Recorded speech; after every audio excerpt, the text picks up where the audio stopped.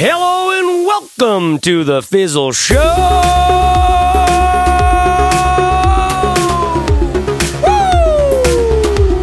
Woo! Hey, this is the Fizzle Show, a podcast to help freelancers, creatives, and entrepreneurs figure out how to build a small business that actually works. Every Friday, we publish another conversation about the art and science of supporting yourself, doing something that you care about. Your hosts are Barrett Brooks, Steph Crowder, Corbett Barr, and me, Chase Reeves. We run Fizzle.co, where we are committed to make the world's best training for freelancers, creatives, and entrepreneurs. Membership costs about $1 a day, but actually this January, January 15th, is the last day to get this big discount at Fizzle. You can find out more at Fizzle.co. We're going to tell you about it in a little bit. So in this episode, in a recent forum post from Fizzler Christopher Lynn, he shared something he heard an entrepreneur say on stage about 10 years ago. It goes like this. When I started my first business, I lost my wife, and it was worth it. The speaker continued, I wish 10 years of horrible failures upon all of you, so you can truly become great entrepreneurs. Wow. In those two statements is some inflammatory, scandalous, polarizing stuff, but there's actually more to it than just sludge for debate. There's a question about what it means to fail, what's at stake if your idea doesn't work, and maybe more than anything, the conversation you're about to listen to is about whether you give yourself permission to fail. Permission to fail can feel buzzwordy, but what you'll find in this episode at large, and in Barrett's story at the very least, is this might be much more important than you currently think. So enjoy. Follow along at home at fizzleshow.co/145. I'll be back after this conversation to fill in any gaps. And we're back! This episode brought to you this episode? Sorry, I just had to start that off that way, just so we knew we were actually going here. You guys, I want to point out that La Croix is becoming quite a conversation point. I don't know if you've noticed this, but you're at a party talking about whatever, and somebody's like, have you guys tasted any of that La Croix? Well, there's so many flavors now. There's a lot to talk about. Yeah, and I would like to think that we've had some part of that. Well, we definitely did. I mean, they're not advertising on any other podcast. They basically wouldn't be who they are today without us. They're really not big on podcast advertising. They're lucky our to show. be. I mean, they're lucky to be our sponsor. And honestly, we gave them a better rate than we would give anybody.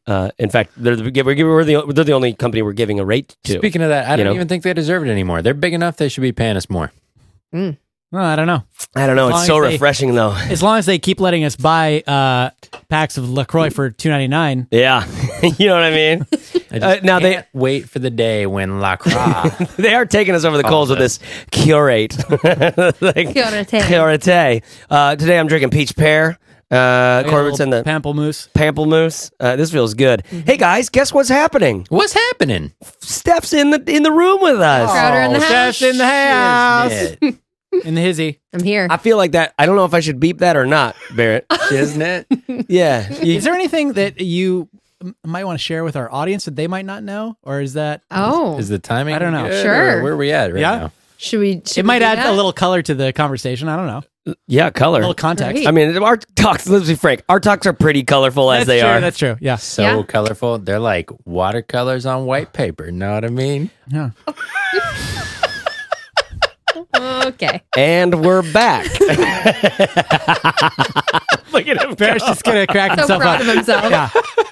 I'm just glad I got to that. Was terrible look from Chase. I know. I love that. To me, the terror was your self-satisfaction. Yeah. Yeah. So smug. I'm already feeling sorry for your daughters, and you don't even have any. Yeah. Okay, well, Speaking of daughters, I can share on a personal note. My husband John and I are expecting our first baby. Yay! Baby girl. Coming this May. That's right. So that's In a world where a woman can be an entrepreneur, right. and a man can do a triathlon, Ironman. An Iron Man. Whoa. An Iron Baby. And I'm not talking about some little triathlon. I'm talking about the Iron Man. That's right. That's right. In this world, in particular, a child will be born. Will she have what it takes? Can she be? Maybe you'll have a child who will be an entrepreneur and an Iron Man. That would just be too much. And I just want to say that we were talking yesterday about we each made a list of what we want from Fizzle this year, and one on Steph's list was what was the wording exactly? I'm trying to remember because continuing to have a meaningful career while honoring my values as a new parent. Mm-hmm. And then she looked up from the page at us, and she says, because my daughter's going to be a little bone crusher. Yeah. Yeah. Just like me. Just like I was. I have to teach her. I think it was more like because I have to make sure that my daughter is a little bone. Those are your values as a new parent. Yep. We are so excited for you. Thank you. Yeah. Congratulations. Thanks, guys. So great. Mm-hmm. Pretty pumped. So it's our week of planning here in the beginning of the year in Portland. If you're listening to this in the future, sometimes it is the second week or third week in January, Something like and that. we're planning the year and recapping last year. By the way, I have to say this: we spent all morning this morning. What we've done the second half of this past year was we kept all of our projects in Trello. We have 3 columns, basically. One was ideas. The next one was, ideas is just kind of like a scratch pad. Yep. Then the next one was these are the ones we want to do this quarter. The committed stuff. Yep. Yep, committed to do this. And then the next one was, this is what's in progress right now, actively being worked on. And then finally, it's sort of the bucket of all the things that were done. Yeah. So project moves from ideas to the right, and finally into the end. And so we just went through and kind of had a ceremony where we said goodbye to all these projects that spent so much time with us this past year, or the second half of 2015. And we looked at each one and kind of this kind of happened naturally. We started thinking about okay, what sticks from that? What was good about that? And what would we do differently? And honestly, it put me in such an amazing mood and mind space for planning the future. Yeah. You know what I mean? Because Totally. you remember, one little word on that was the roadmap, an MVP of the roadmap. Yeah. That took us 6 months to do. Right. And we learned a lot by doing it, and it changed the nature of our business. Yeah, and I think it's really easy to commence planning for a new year without reviewing what you did and remembering what you learned about those things. Yeah. Totally. So now when we go, we'll probably start planning this afternoon or tomorrow. We'll just have a better sense, a better handle on what we can actually accomplish and what it means to say, let's do that project. Yeah, you know? and so even we have an episode on year planning. What is it? FZ Site FZ year planning. Hold on, this is compelling news stuff. Episode 34, but the one we just did recently was hold on, because we broadcasted it, and then there is a full on thingy. Oh, we didn't put a post for it. That's why. Anyways. I'll find the thing and put it in the thing. End of year planning process for every small business. Sorry, got it. Here it is. I'll put it in the show notes. The ultimate year review and planning process for entrepreneurs.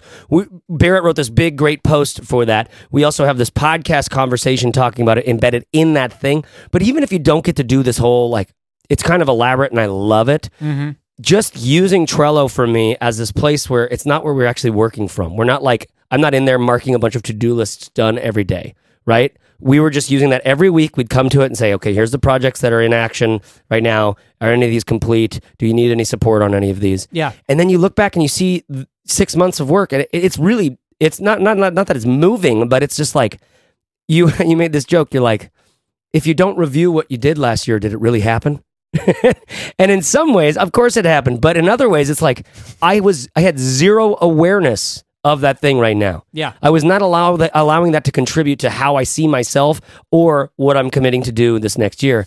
And that's important. And, I also don't think it's a trivial thing that the way a project is represented in Trello makes it more tangible and easier to review than it does as a line item in Asana. Mm-hmm. And I don't know why that is. And I think what we've decided on is basically discussing things at a task level in Asana is just way too granular. Mm-hmm. And we leave that up to each of us to manage our own task lists. Mm-hmm. And we just talk at the higher level, the project level. And we do that by using Asana, and it clears out all the cruft that you get with the task level stuff. Yeah. And it just makes it clearer. And I don't know what it was about that, but we switched at some point last year to using Trello instead of Asana exclusively. and it's made a big difference. We still use Asana because we can assign things to one another. And honestly, it's just so damn hot in there. It's pretty hot in that Asana. It's like steamy too. It's a real steamy sauna. When Chase gets in there. Is that a Steph and a Chase together? Yeah. When Stace get in there. Hey, Stace! Damn, it gets steamy. When you guys work on a project together, we're going to be like, Stace is on it. Yeah, don't worry. Right. Stace is in action. My favorite part, let's not forget, my favorite part of that entire thing is it just proves how corny we are as a team. We literally we did a Whoa team to archive all the projects from last year. We did a Whoa team by putting our fingers stacked one on top of another push the button. We can't put multiple separate fingers down there. We got to put them on the same finger. Yeah, and we pushed it all at the same time, and we did a Whoa team. Synergy. We did a Whoa team, like literally, it was like finger Whoa team. Everybody's put their hand in the circle for the basketball. It's like, all right, guys, we're going to work hard and make a score on the goal and do the thing. And then, everybody goes like, on 3, everybody say, go green. And everybody goes, go green. But this was with fingers. Yep. We're talking like 4 different fingers clicking a mouse pad. We should have videoed it. Real anticlimactic. But it was, you know what would be hilarious? It was the whole year. If we should have put jerseys on, stand around. We filmed it like, all right, guys, we got to win this one. This is big, and then it goes in like we're gonna do the Whoa team with our hands, and then it zooms in on our fingers on a laptop. And all we did was like move the Trello list to a different board. Yeah, that'd make a really good Vine. That's all it could be is a Vine. Yeah, 6 seconds. Totally. What I realized was we were doing all of this in a little local pizza shop, and I had no idea how loud we were with our planning and conversation until I went to the bathroom across the restaurant and still heard the planning going on and could participate. Yeah, that's cool. That's fine. I mean, everybody's getting inspired. They're like, those guys, those people have their things, I want to be around them. That's impressive because there were like 40 people in there. I know. And the restrooms were a good 80 feet away and around a corner. Quite a ways away. Suffice it to say, you guys, Trello has been really inspirational for me this year, and I didn't notice it until 6 months later when we're using it to evaluate the things that we did. Yeah, and if people don't know Trello, I'll put it in the show notes. It's a free service. Yeah. And it's pretty cool. So, with all that said, let's move on to the topic at hand today. Steph, do you want to guide us into what we're talking about? I would love to. Done all that. Yep. Now that we're all warmed up. So today we're talking about the topic is I lost my wife because of my first business and it was worth it. Whoa. Stop that. What? I know you guys, worth it. I know you guys want to hear more about just hit me, delayed reaction. Yeah. So this is inspired by a story from Christopher in the forum. So it's short, so I'm going to go ahead and read his post. He says, I went to the University of Utah and majored in entrepreneurship. At the orientation, there were 2 speakers, and the first one opened in front of the entire business school. And he said, when I started my first business, I lost my wife, and it was worth it. Imagine a group of young, starry-eyed college kids listening to this opening message. He continued, I wish 10 years of horrible failures upon all of you so you can truly become great entrepreneurs. And Chris says, this is another slap in the face. Are we in the right room? And he says, I'm now hitting just about 10 years after my first business, and I'm barely hitting minimum viable income. It's been a rocky road of squirrel chasing and lack of focus, but I'm optimistic that I've laid the foundation to build something great now. I hope this offers some interesting insight. He was really adamant about pushing yourself until everything breaks. And that's basically the end. There was another speaker who was a female entrepreneur who opened with, I hate men, but that's for a different conversation. Yeah. Dramatic much? You want to talk about a bone crusher? All right. Okay. So there's so much in this. First of all, just that sentiment.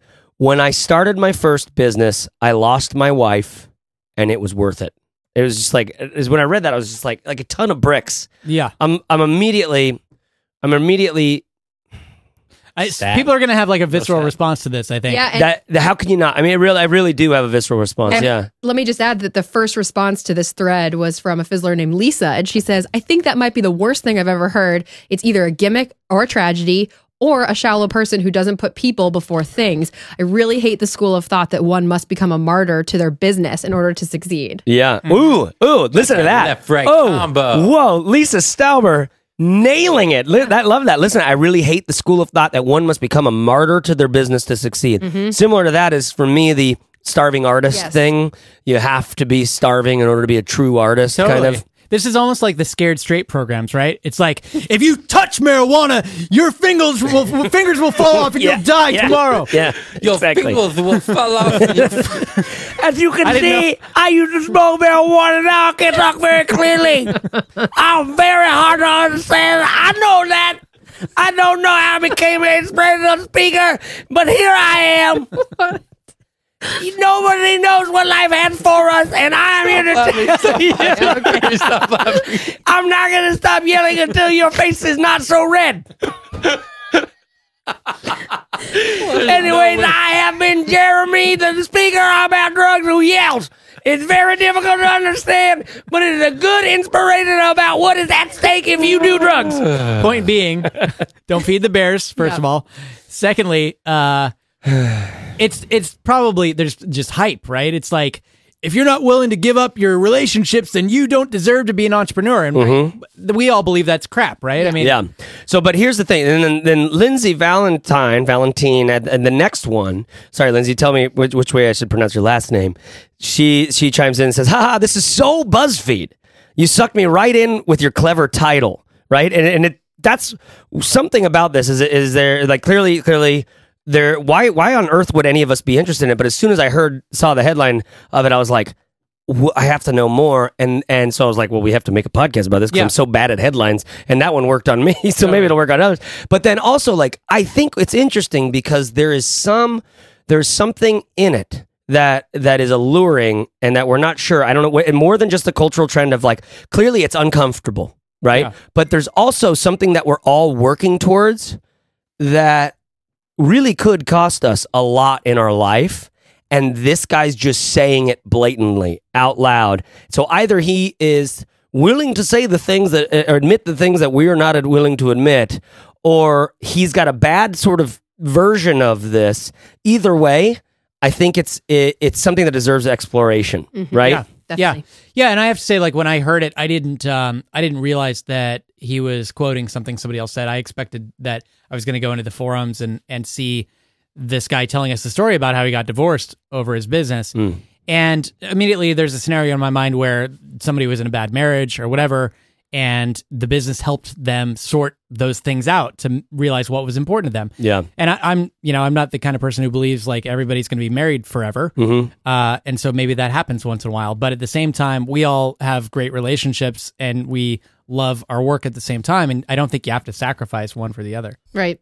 Yeah. I think, some people, we've certainly known, many of us have probably known people who thank God they got divorced, right? Like, right. Louis C.K. has this bit. It's like, listen, when someone gets divorced, don't say like, oh my God, I'm so sorry. It's like, it's so much better now or whatever, right? He has a bit about that. And that's not what he says. I wish I could remember because he makes it sound somehow sensitive too. Do you know what I mean? Somehow sensitive. But it's like, it was a nightmare. We were killing each other. That's why we decided to end it. Yeah. Right. So some people are in those relationships. It's not about that. But what it does call into question is like, what is it costing you to build your business? And what is the role of failure in your future success? Right. And this is something clearly that we all have to think about. We're all afraid of failing. I think a lot of us are also afraid of succeeding. And so there's this fear of that keeps us, this is the model of, in case you didn't know it, basically there's a few models of business out there. One of them is the startup world, represented by people like Paul Graham, who runs Y Combinator. The incubators is the world of Facebook, BuzzFeed, Techstars, all of this kind of stuff. And the whole idea there is you do and experiment. You have some like tasty ideas, but mostly it doesn't matter. You're just in there to see what works and then make the thing that works, right? And then they call what we are a lifestyle business, right? They call what probably you want to make a lifestyle business. Now, to them, that's like, oh, you just want to support yourself, your family, your wife, a couple employees, whatever, and do that. That's cool, but that's like lifestyle businesses are kind of like spat upon by the startup world. So in the startup world, it's like, no, man, you got to relish in your failures. You get out there and you fail as fast as you possibly can because that's how you know you're on the right track to find something that one day is going to actually work. Yep. And which is, explained really well in this guy's sentiment. I hope this offers some, I wish 10 years of horrible failures upon all of you so that you can truly become great entrepreneurs. Yeah. Right. Which is a bad way of, I feel like it's a bad way of constructing that, because I can say, I hope that you survive 10 years of failure with enough heart and hope to land on the thing that once you're developed. This bozo is like vilifying failure. Yeah. Right. And that's exactly what you can't do as an entrepreneur, because as soon as you're like paralyzed by the fear of failure, then you don't make any progress. Yeah. Right. But there is something about the willingness to, Steph, another thing on your list tell us about the other thing on your list about being willing to sort of mess up. So yesterday as a group, as Chase mentioned, we're doing planning and sort of vision setting for 2016. And we did this little exercise that actually, by the way, just as a side note for everybody out there, it was a really great exercise. We called it What I Want from Fizzle. And all of us spent some time individually thinking about what we want to get from this company. Yeah. So just for everybody out there, for me, it was great to think through, like, why am I here? And what do I hope that this provides for me? One of the things for me was learning how to try new things and put stuff out there without allowing the fear of messing up hold me back to the point where I don't do the thing. Because that happens, right? I mean, especially for me being the newcomer, and you guys have been at this for a lot longer than I have. There are times when I want to create and I want to break out and do something that's my own type of project, but it could be anything from the fear of what the team thinks to the fear of what our members think. And honestly, part of it is also like the fear of it not being a hit, you know? Yeah. We talk about that a lot let's too. pause there for a second. Like the fear of it not being a hit. Yeah. And I think that probably resonates with a lot of listeners. Yep.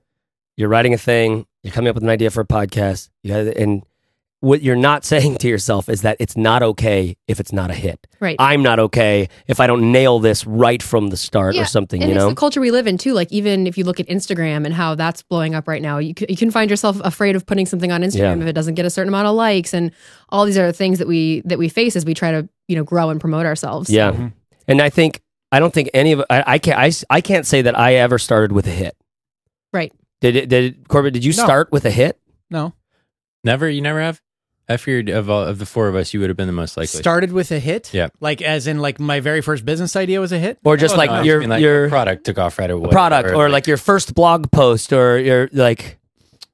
I don't know. Yeah, I mean the blog that I started in 2009, I guess there was like a few months where I was figuring it out. It was right from, it was a few months and of you. It was good after that. Yeah. Yeah. But it's like, I think you learn so much. Like what were we talking about in the projects? We did like a partnership with Grant Baldwin and another with Jeff Goins. And what we realized is like, oh wow, we didn't get that didn't go the way we expected it to, because they were our first ones really. And now I think we'll come with different expectations to the thing. Same thing happens whenever you start a new project. You're like, oh, I wasn't expecting that to happen. You had the guts to do it, even though like whatever, you had some expectations and it didn't happen. And then because you kind of broke that seal, you can reset the expectations and keep going. But I think the need to make it a hit, that fear of it not being a hit, is a huge thing for me personally in like not pursuing things that I think personally I have a lot of interest in. Right. But because it wouldn't maybe be a hit or it wouldn't get as big, it would just look silly if I did it, you know? Right. Is it the silliness? I think... No, you're right. Like, what would you say? I don't know. It might just be different motivations. So like for me, part of the big fear of launching anything again for like from now on is, will this actually be worth my time? Will it make any money? Will it return some kind of financial value back to me so that I can... Because to me, on some level, that validates the investment of time and energy and insight into whatever the idea is. And that's just kind of where I'm at in life right now, as far as money being an important thing to set my fiance and I up for the life that we want to build. Totally. Especially in the early stages of a marriage. But it also goes back to my experience as an entrepreneur and just knowing that failing from a financial standpoint can have big effects on you. Yeah. And it's challenging. And in some cases, it can lead to issues like the one that this entrepreneur got up in front of the room at the University of Utah and highlighted. Yeah. So help me understand exactly what you're saying. I said like, oh, it might look silly if I do this. Right. And you're like, no, I might look silly and I also might be out like tens of thousands of dollars. Like I'm investing this time in this thing. I actually need a financial reward from it of something like this. Yeah, and I think that changes as time goes on, and as you have different experiences and your life situation changes. Maybe you do want the recognition and you want it to take off and be something that people respect. Yeah. Whereas at another time in life, you might need it to succeed from a financial standpoint. Those are two very different motivations, but they don't change the reality of not wanting to fail. Right. Which I think is interesting. Yeah. I think one thing to point out too, at least for me, I've noticed just how much higher the stakes are as an entrepreneur. Before this, working at a really big company, I may have felt a little bit more confident trying things because if it didn't work out, there were so many things that I could say, like I wasn't supported by the business or, it's a huge company. There's more places to hide, honestly. Totally. That's part of what it comes down to. Whereas I think what Barrett's getting at is if you put yourself on the line as an entrepreneur, you know that you have to stand by it, like right, wrong, or indifferent. Did you feel safer when you were in another, right? 100%, because there were so many different things you could point to. Leadership wasn't right, or we weren't spending enough marketing dollars. I mean, people go on all day long because there's other departments that play together. Whereas when it's your own thing, always point a finger. And leaders, mentors that probably believed in you and things like that. That would have some leeway for you to try some stuff, make a mistake. Well, the support of the organization too. If I made a mistake, a project didn't work out, it's not like the business was on the line. Yeah. You know? Right.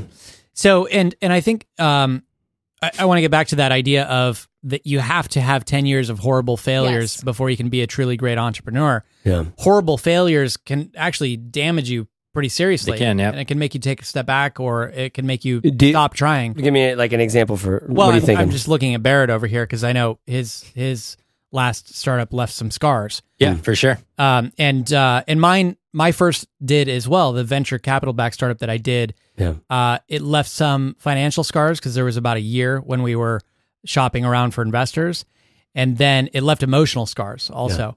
And I do feel like I'm a better person for it, but I think it's hyperbolic to say you need 10 years of horrible failures. Yeah. I think maybe you need a failure or something to let you know, oh, that's where the line is. I don't want to get close to that again. Yeah. But then instead of considering them failures, it's more like you need maybe 10 years of like being in the streets or in the trenches and getting your street cred and like, getting roughed up a little bit. But they don't have to be horrible failures.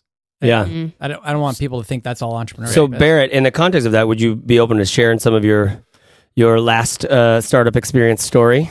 Yes. And actually, I think what might be good, what do you think about just reading a little bit of what I sent you guys about that the other day? Do it. Do it. Do you have it up there? I will grab it right now. Yeah, I like that. I think because there are these I don't know, we're thinking about like what's at stake as an entrepreneur. What are the consequences? What are the stakes?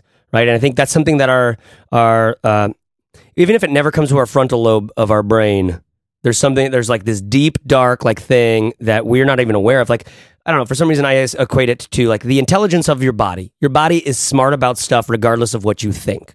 You know what I mean? You know how your food gets digested? You know how like a woman's body just like labor happens? Or you just make a baby. You just like, it's You're just, like, what? I love how Steph's just over there going like, yeah. I'm pretty aware. Seriously, the most powerful moments in my life were in labor delivery rooms, right?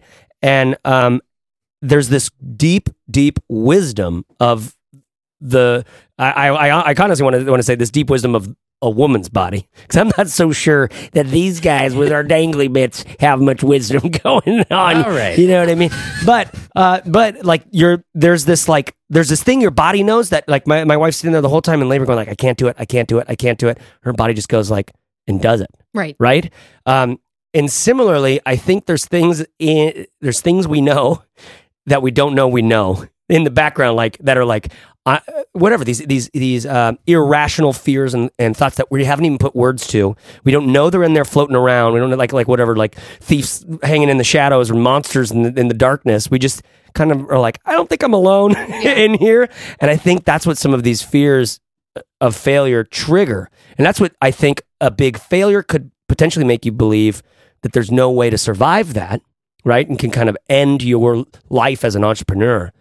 But it doesn't necessarily have to. Do you have your thing up? I have my thing up. Let's see. So the context for this was kind of, I tend to have this general sense of frustration with how fast that I can move as a person or how well I can execute, and then how fast we as a team get things done on occasion. Were you the guy in the group at school that like was like, I'll just do it. Yes, I was always that guy. I was just like, okay, you guys go away and I'll get this done and come back in a week or whatever.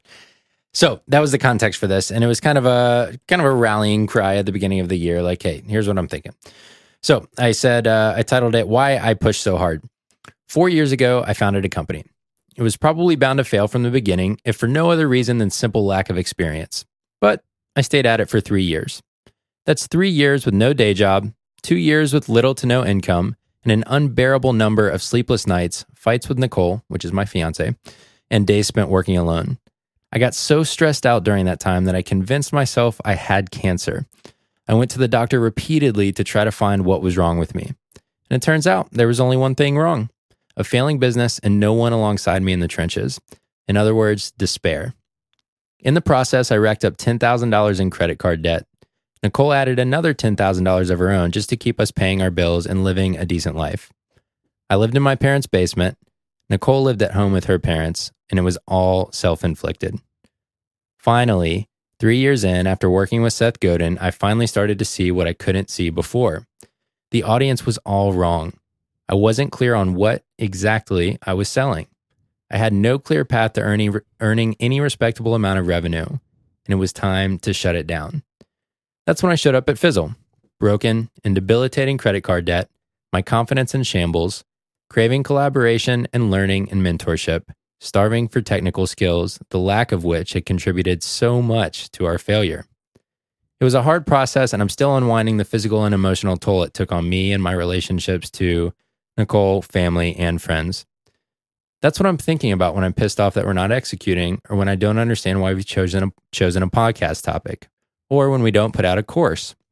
It's because I know there are hundreds and thousands of people who think if they just take the leap, quit their jobs, and believe in themselves, they'll have a successful business. But we all know that's just not true.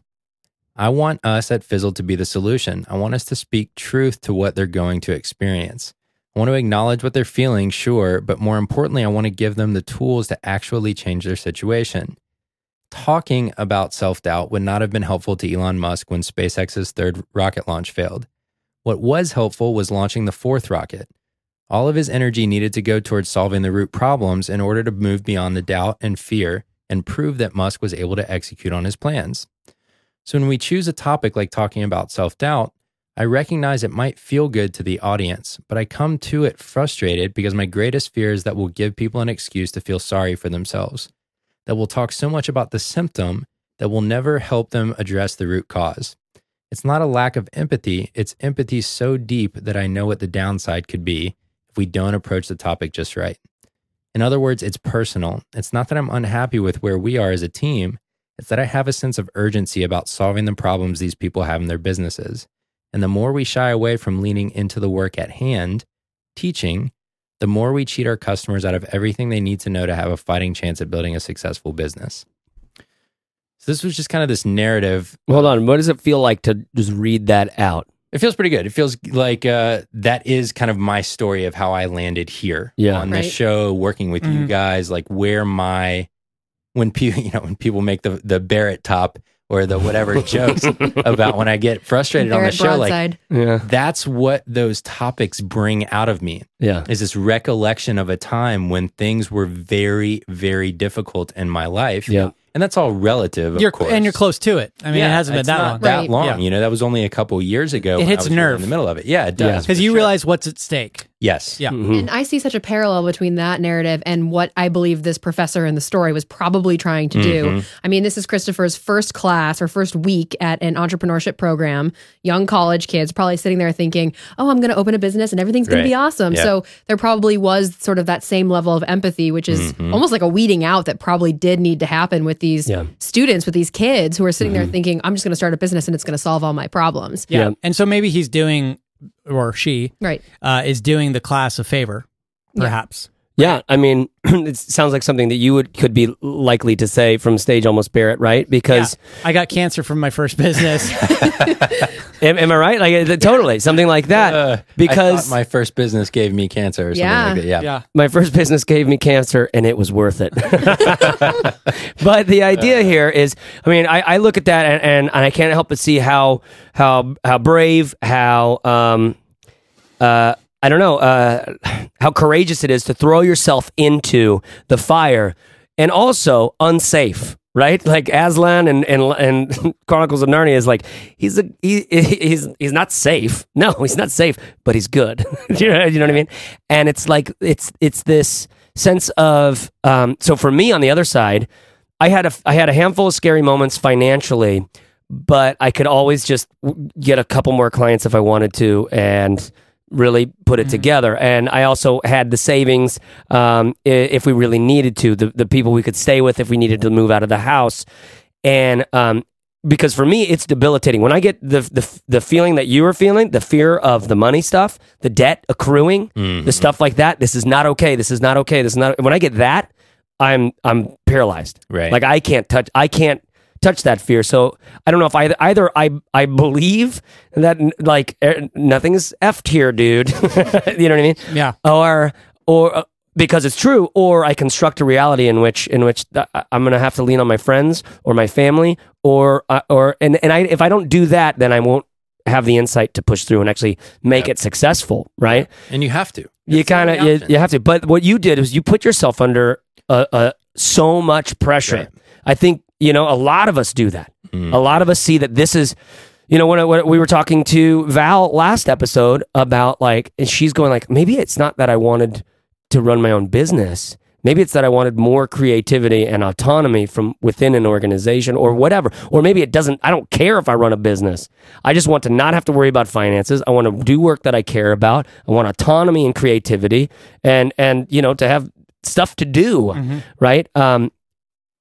And I think so many of us are not looking at it that way. We're putting ourselves under a lot of pressure, partly because some of the stuff like what this entrepreneur was saying to this group of people, there's a lore about hurry up and fail, a lot of things like that, because what's so hard about that is there's something good. Yeah, there's some validity there for sure. It reminds me of, as the audience probably knows, my background's in sales and sales training. And one thing we did used to train people was get as many no's as you can right away. And that sounds like, inflicting pain upon yourself. Totally. But if you hit the phone thinking that every call has to be a yes, at a certain point, it's just too scary to pick up the phone again. So when you give yourself permission to get a no, and even then also think about, if I get 10 no's, it's probably going to get me to a yes, then that failure feels productive versus inhibiting. Yeah. So, and that's, just for Barrett in the future, if you start another business, you're going to have to give yourself permission to fail again. Right. Yep. Because otherwise you'll never get started. Right. And then just realize that you have to figure out a way to get through that failure. So let's think about that. Permission to failure. All right. You give yourself permission to fail. All right. This is something that could be insanely liberating to people if they could really do this to themselves, right? If they can actually give them. I was just speaking to a great group of people at a conference called Converge. Highly recommend this what did I say? Contest? I should probably bleep that too. Converge Summit, right? So it's convergesummit.com. I really like this. This is it feels like WDS in the very, very, very, very early days. Good group of people, very focused and very I don't know, just the right kind of people. And I got to speak there a few times, and I am the guy that they're making jokes about from the front of the room all the time. They're like, well, if Chase was up here, there'd be so much cussing, and crying. Because I've done that 2 times on stage there. So, anyways, talking to these people and what I kind of landed on in part of my talk is just one of the side notes was, what if the most creative, entrepreneurial, successful thing you can do this year is allowing yourself to fail? Yeah. But I didn't really answer the how do you allow yourself to fail thing. Because what you can do is you can look in the mirror and say, Beetlejuice, Beetlejuice, Beetlejuice 3 times. Hey! Everybody say my name. Everybody jumped. It was great. That gave me a real startle. God. Exactly. And Michael Keaton pops out, and you're like, you've got a little thing. You get some growth on your face. What's happening over there? Yeah. A little schmutz. But oftentimes Beetlejuice doesn't show up, right? So you can say, I give myself permission to failure. I give myself permission to fail. I give myself permission to fail. I don't know. I don't know if it worked or not, right? What can we do? I think you can define that better. So, failure is this big, like you said, this thing in the darkness. We don't know what it is. It's really scary. But if instead you define it, you say, I'm going to give myself, 2 years. Yeah. And if I have to spend X dollars of my own savings.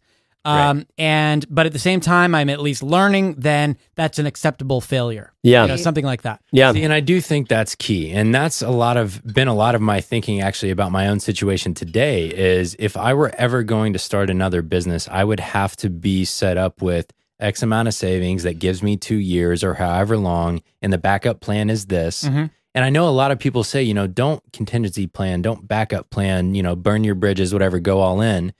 And that's how I felt about that first go at it was there is no backup plan. I'll figure that out when I get there. I don't want that in my mind because it'll be more likely to happen. Now, though, I recognize that if you just establish the timeline, the budget, and what's going to happen if everything goes to shit, then you can then operate with that in the back of your mind at all times and say, if everything goes horribly wrong in this venture, I will have been at it for 2 years. I will have learned a lot. I will have spent this much money, and I will go find a job doing whatever. So would you say then that you, perhaps contingent to this, is you have to be comfortable with the worst case scenario? I think you should always establish the worst case scenario that is acceptable to you and then design for that. In my opinion, that's what I would do next time. What do you mean by design for that? As in like, if you're not okay, it's almost like... investing in startups, investors always say, don't invest money you're not ready to lose. I would say the same thing about your own business. Don't invest time, don't invest money, don't invest energy that you're not ready to lose. Yeah. Because it's going to be interesting and you're going to learn a lot either way, but it's not guaranteed. If you want to go play at the blackjack table, it's fine, but know how much your upper spending limit is before you sit down. Right. Yeah. I mean, I think just thinking about my own situation, I guess I really applied the same type of thinking in my decision to come to Fizzle. Leaving Groupon, having, the safety, there were some salary adjustments I had to make and sit down with John, my husband, and make sure we were in a good place financially in order to execute on this. And I did have to ask myself the question, like, what if this doesn't work? What if I don't fit with this team? What if it doesn't really, become a home for me forever? What am I going to do? And I had to imagine that worst case scenario. And for me, it was like, okay, I'll go get another job. And I had to be comfortable enough with that failure because it could have failed. It totally could have failed. Yeah. Luckily it didn't, but I had to be comfortable saying, I tried and I'm grateful for that. And now I'll just hit the job market and do something else. Yeah. And it's really interesting to think about the different places we all came from to build businesses or to attempt. Yeah. And what sort of safety nets we had. Right. So, in Barrett's case, he's very young. He goes out on his own and, leaves his job entirely and doesn't have a whole lot of financial reserves. Right. And so you end up in literal debt because of it. Yep. Yeah. I was a little bit older and I waited till I had a little bit of a financial cushion. It still didn't feel good. It still sent me to the doctor's office because I had stress that made me think I was having heart trouble or something. Yeah. And that was because I was watching my savings dwindle and not knowing what the potential outcome might be. So it doesn't necessarily make it feel better, but it did mean that after that failure, I had enough reserves to be okay with trying again, even though I had just failed without having any sort of period in between. But I did learn that how important revenue is, because if you don't want to be beholden to investors, then if you have revenue, it makes you feel better right away. Makes you feel like there's not so much urgency, and it keeps you from having to spend. Which is a little bit of a double-edged sword, right? Yep. Because the importance of revenue, and it's like, Barrett, that's something you knew intensely, and it brought an intense amount of pressure with it. Right. That also didn't lead to the clarity earlier, right? Like you came to a point where you're like, oh, I see now.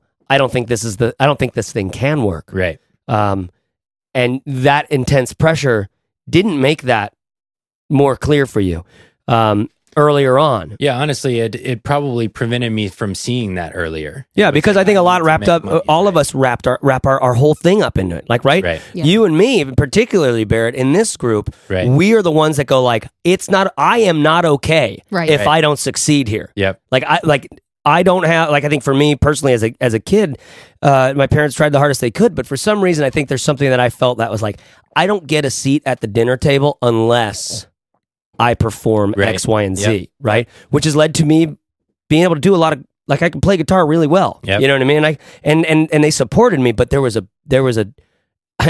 contract. Yeah. There was like, you have to be the best. Right. You have to be the best. And I knew from a young age that's probably what drove me towards Jesus in high school, because it was like, no, I don't think this is the way to transformation. I don't think this is the way to success and happiness either. And so, anyways, I'll bring that. I know that's what's inside of me. That's what I start with. That's the 4-year-old impulse and insecurity going like, it's not okay if you don't pull yourself out of this hole, right? It's not okay if you ask for help or whatever, right? So you and I are going to bring that and need that from the work. That's another thing from the talk. I was like, the talk that I gave was basically like, why is it so hard to follow your bliss?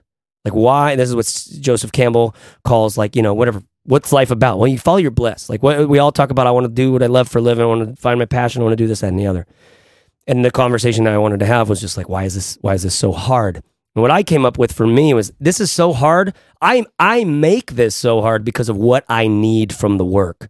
I need to be successful. I'm not already successful. I need to be more. I'm not already enough. I need to have my peers tell me how good I am because I already don't feel that, right? All those things. And then once you kind of name them, you go like, I don't, that's not true. Like, my wife and son are my tribe. Like, they love me. They think I'm cool. I've totally convinced them. Do you know what I mean?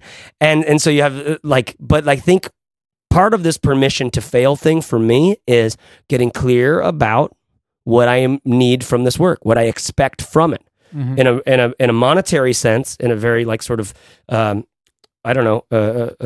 clinical financial sense that like, this is how much money I need, but also from an emotional, personal development sort of sense. Like, what do I need to feel from this work? Like, what do I need to feel?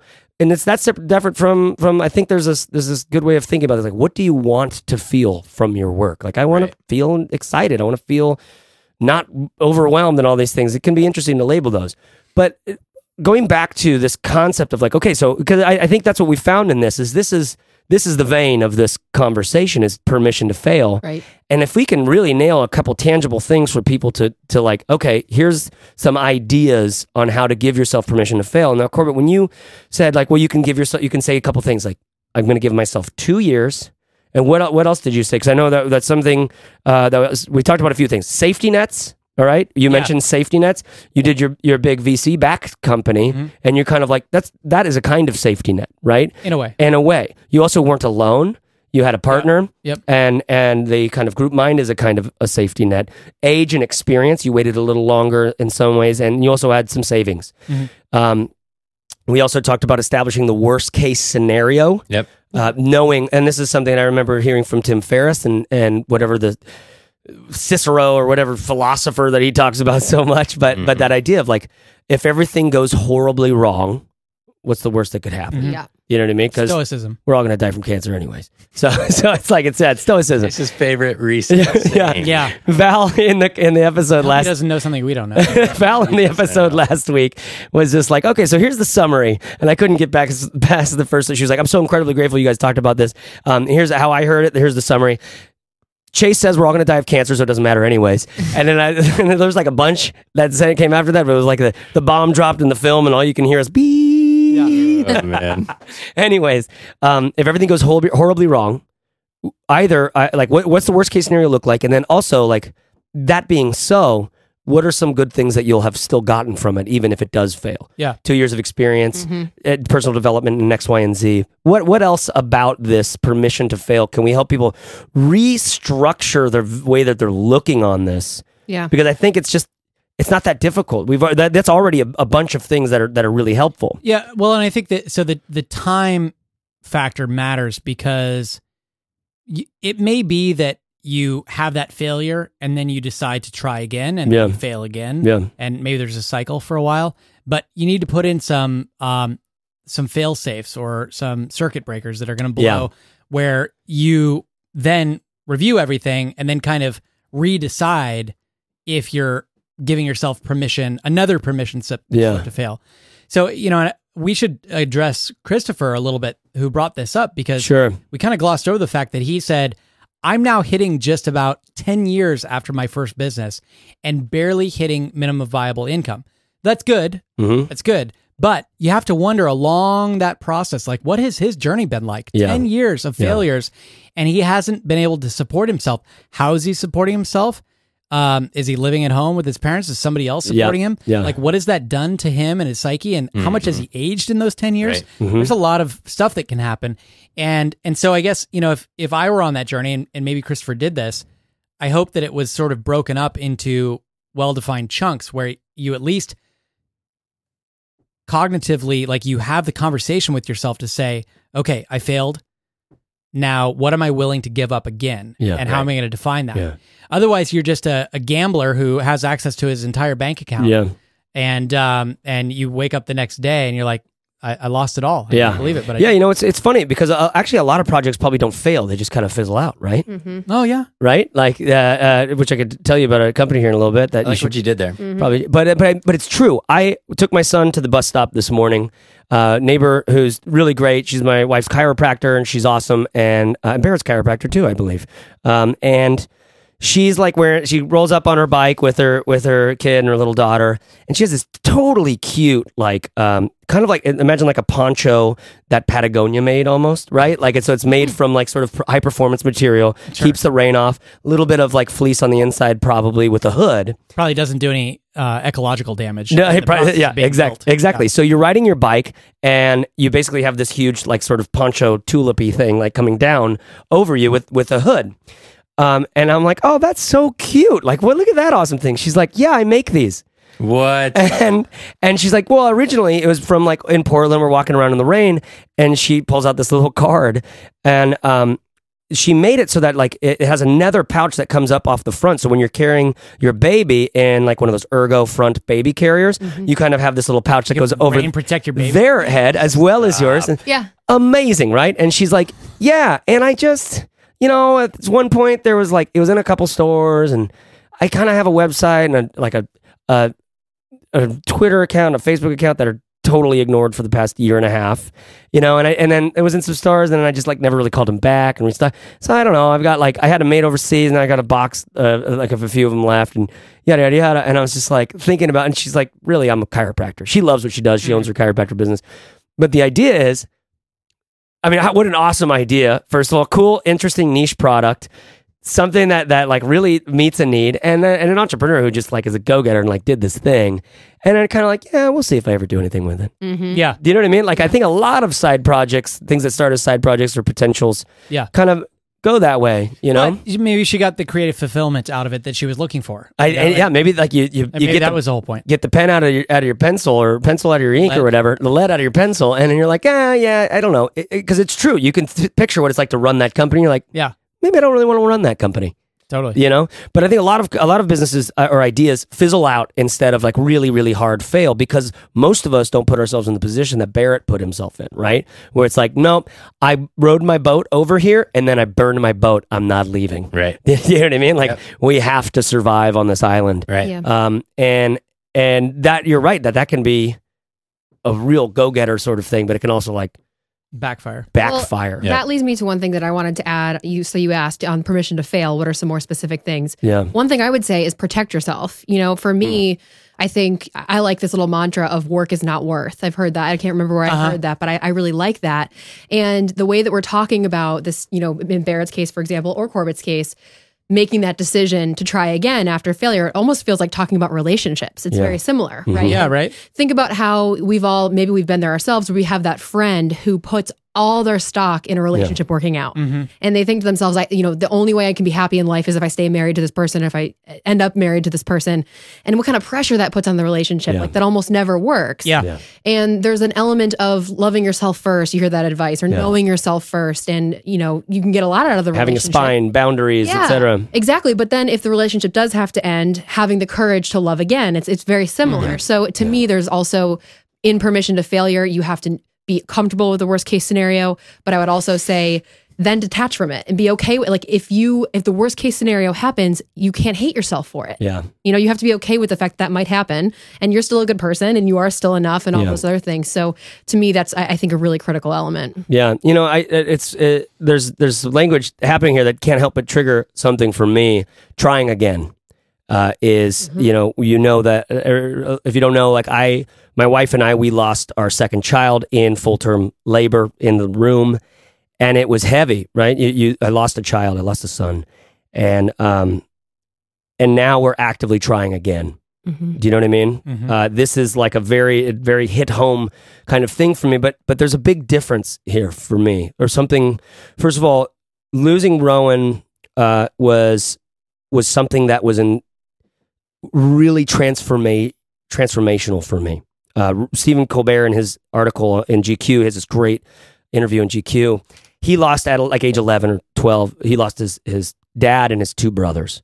And he has a few other siblings, but they were all out of the house. So it was just him and his mom when he was like 11. And he was just like, dropped out of school. Like, he was in school, but he's like, what are you going to do? You going to give me detention? You know? So it's like, you can't do anything to me. Right. And in it's just really, really touching article in the way that he came about it. Came back from there. And he was walking around, I forget the scene, but he's like walking around from New York, and it just kind of struck him how how grateful he was for losing his dad and his brothers, and how horribly guilty that made him feel, because it transformed the way he looked at life. Yeah. But he lost these people. Do you know what I mean? Like, right. And I found myself in there a lot. I never got to see the color of my son's eyes. I never got to yada, yada, yada. We moved our whole family for him. We prepared ourselves for him, and it didn't happen. Right. He never came home. And it's like the most meaningful, moving, good thing that's ever happened to me. That is I'm so guilty about that in some ways. So that's so much incongruity. But it produced gratitude in me inexplicably, right? Imagine failing your business, Barrett, and then coming at life with more expansiveness than before. This shouldn't happen, right? But something about grief is very powerful. Grief is not you did this. It's your fault. Right. Do you know what I mean? Yep. My wife had that. She felt that for a long time. She wrote a beautiful, amazing piece recently about what it's like to try again after stillbirth. Anyways, so trying again is to me a very sort of sacred, whatever thing, and the gratitude that a failure has produced in me has transformed me, and is literally the most important part of me. It's the thing.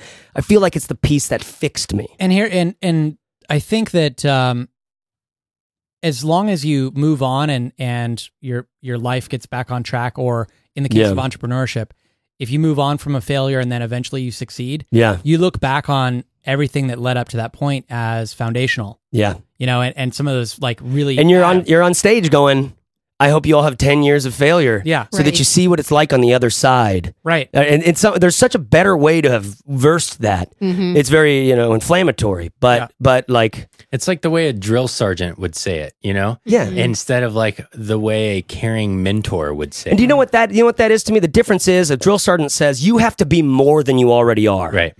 And I think the transformational thing is to realize you are already enough. Right. Right. And that will always, I will always I can literally create a mountain with my hands and my heart if I believe that. And there's someone else yelling at like you don't have enough to build this mountain, let's prove it or what. Right. It's like, I'm sorry, dude, I'm not going to go out for star wide receiver on the varsity team or something. I never got with those guys. I never got it.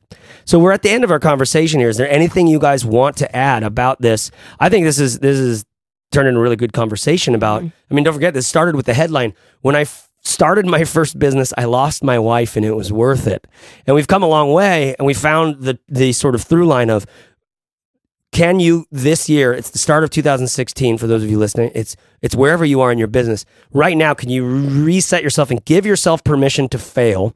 Here's some interesting, tangible ways to do that. What about a time limit? What about setting your expectations? I expect to get this many email subscribers, this much revenue, this many products out the door, this much work I can commit to, right? Something we talked about this weekend was like, you can't commit to making a masterpiece, but you can commit to making 100 paintings this year. It's like there's the world is in the difference between those two, and something in that is a permission to fail to me, something about safety net and, I don't know, protection, like you said, Steph, and the importance of revenue. I mean, this all comes down into like the importance of like, we all have to earn a living.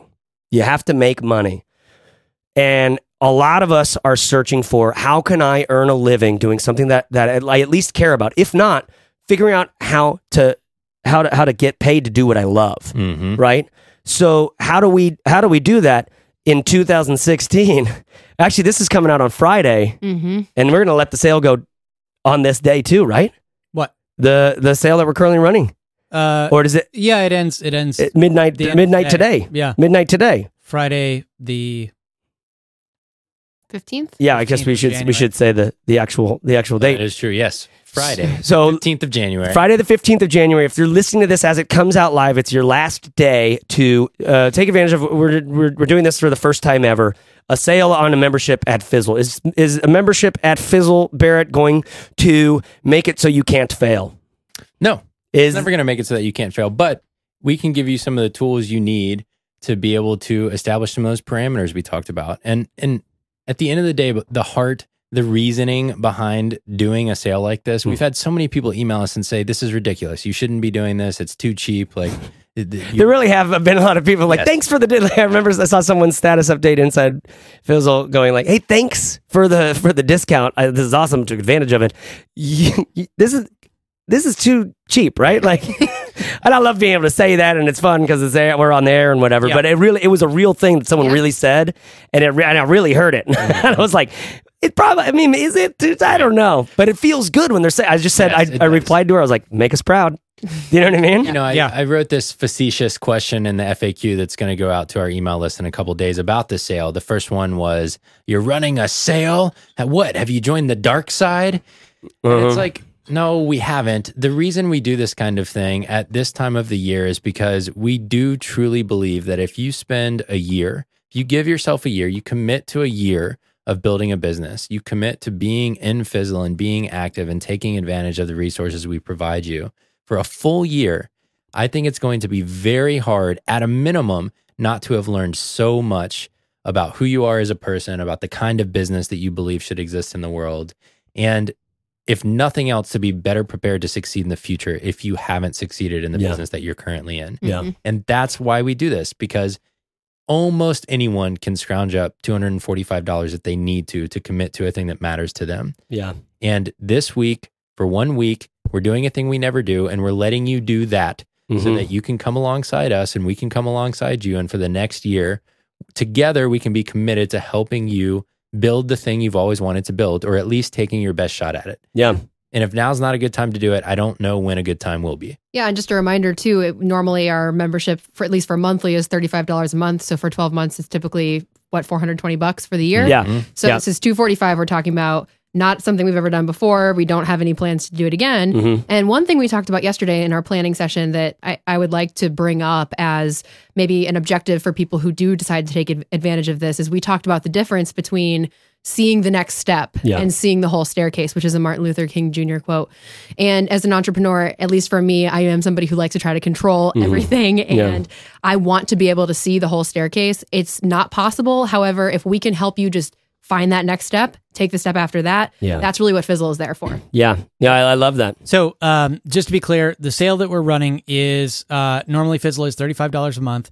Instead, we're offering a one-time payment for 12 months of Fizzle at the equivalent of paying 7 months, which works out to $245. You can get that sale by just simply going to fizzle.co. You'll see a big banner at the top if the sale is still running, and just select the annual plan when you're signing up. And then you'll still get a 2-week free trial to kick the tires, see if it's right for you. And then if you decide to stick around, it's just $245 for an entire year of Fizzle. Yeah, it's a big discount. It's the least you can do for yourself is how I feel about it. But listen, this is the year you can do it. If you feel like you're ready to invest in yourself, 2016. If you kind of like, I'd like more clarity. I've got enough courage to let's do it. And I don't really want to do it on my own.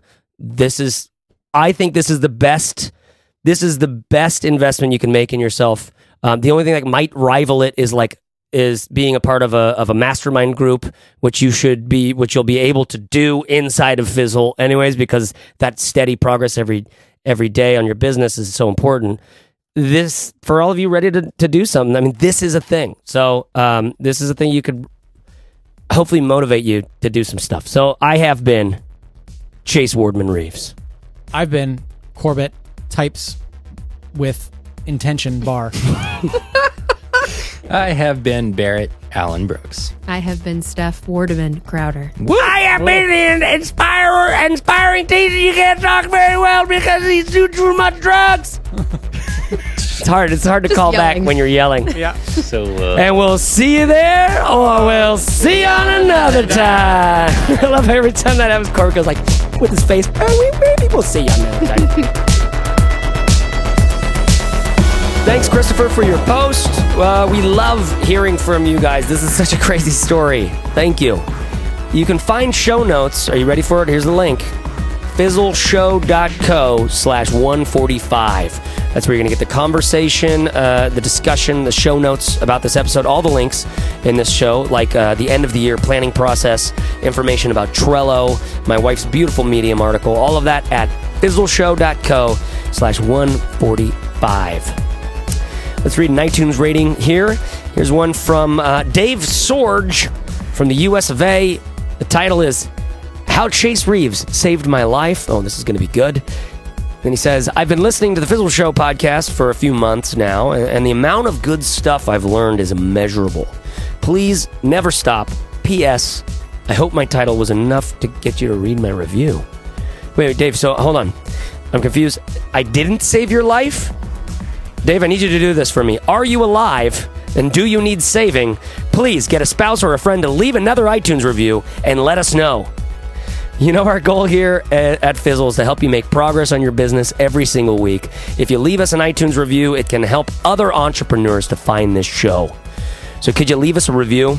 Simply search for the show in the iTunes store and click Write a Review. I was looking around the room for my book on the blessings, and I like to end each episode with a little blessing from a poet, and I couldn't find it, so I went looking in my bedroom. My wife had this book from Thich Nhat Hanh on her bedside table here called Fear: Essential Wisdom for Getting Through the Storm. I turned around on the back, found a pretty good quote, so I'm going to go with that today. Thich Nhat Hanh says, "Without fear, we are able to see more clearly our connections to others. Without fear, we have more room for understanding and compassion. And without fear, we are truly free. Find care, take care, serve hard, and dig in. Thanks. I'll talk to you next Fizzle Friday."